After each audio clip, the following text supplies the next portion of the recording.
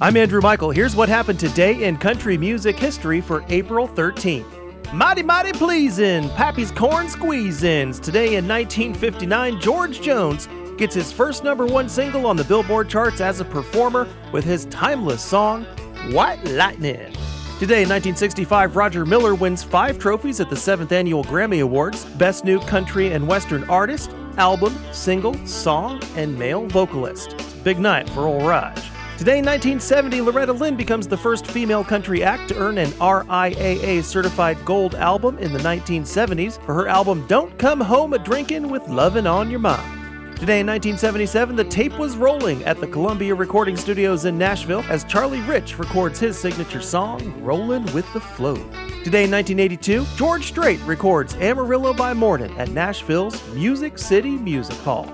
Today in 1991, Alabama song Down Home starts a 3-week stretch on top of the Billboard Hot Country Singles chart.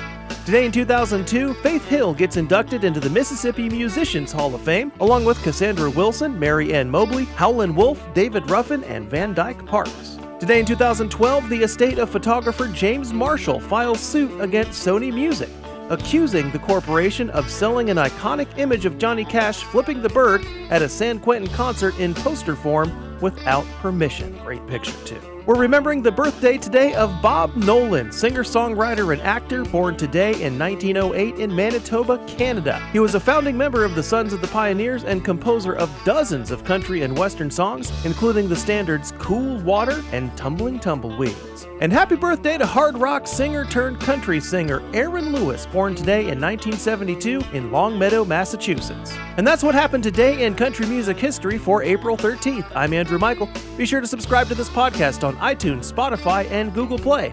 And follow us on social media at TICMH Podcast.